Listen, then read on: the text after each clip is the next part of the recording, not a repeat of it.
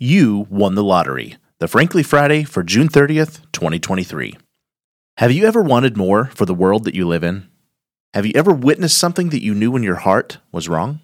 Have you ever made a promise to yourself that you will do things a different way? Your ability to feel these things is what makes you human, but your ability to act on them is what makes you free. Many of us settle for the lie that our vision is too ambitious. We let other people water down our values drop by drop until we don't know who we are anymore. And all too often, we choose the easy compromise rather than the courage to stick to the vows that we once made.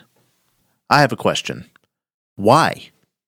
258 years ago, a bunch of pissed-off farmers took a stand so that you could dream bigger. 5 years later, Crispus Attucks took the first bullet and gave his last breath so that you could hold true to what you've always believed. And 6 agonizing years after that, your freedom to live out your visions, your values, and your vows was secured with ink and the blood of 7,000 men. We will celebrate those pissed-off farmers next week, and with that, there are 2 things I sincerely urge you to do. 1, celebrate with vigor. And 2, don't forget who you are. You won the lottery to be born in a country that believes that your beliefs are important enough to protect at the highest cost. So don't let anybody coerce you away from what you know needs to be done.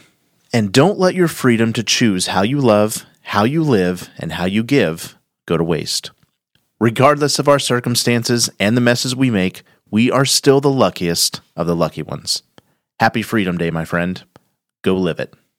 Have you ever wondered where you should be spending your advertising dollars? The options between digital and traditional media can be mind-boggling. Tune in for Maven Monday, where Brandon and Caleb break down the clutter in the media world and give you a clear method for how to choose the best advertising to meet your goals. Start your week off with the good stuff, Monday morning on the Maven Marketing Podcast.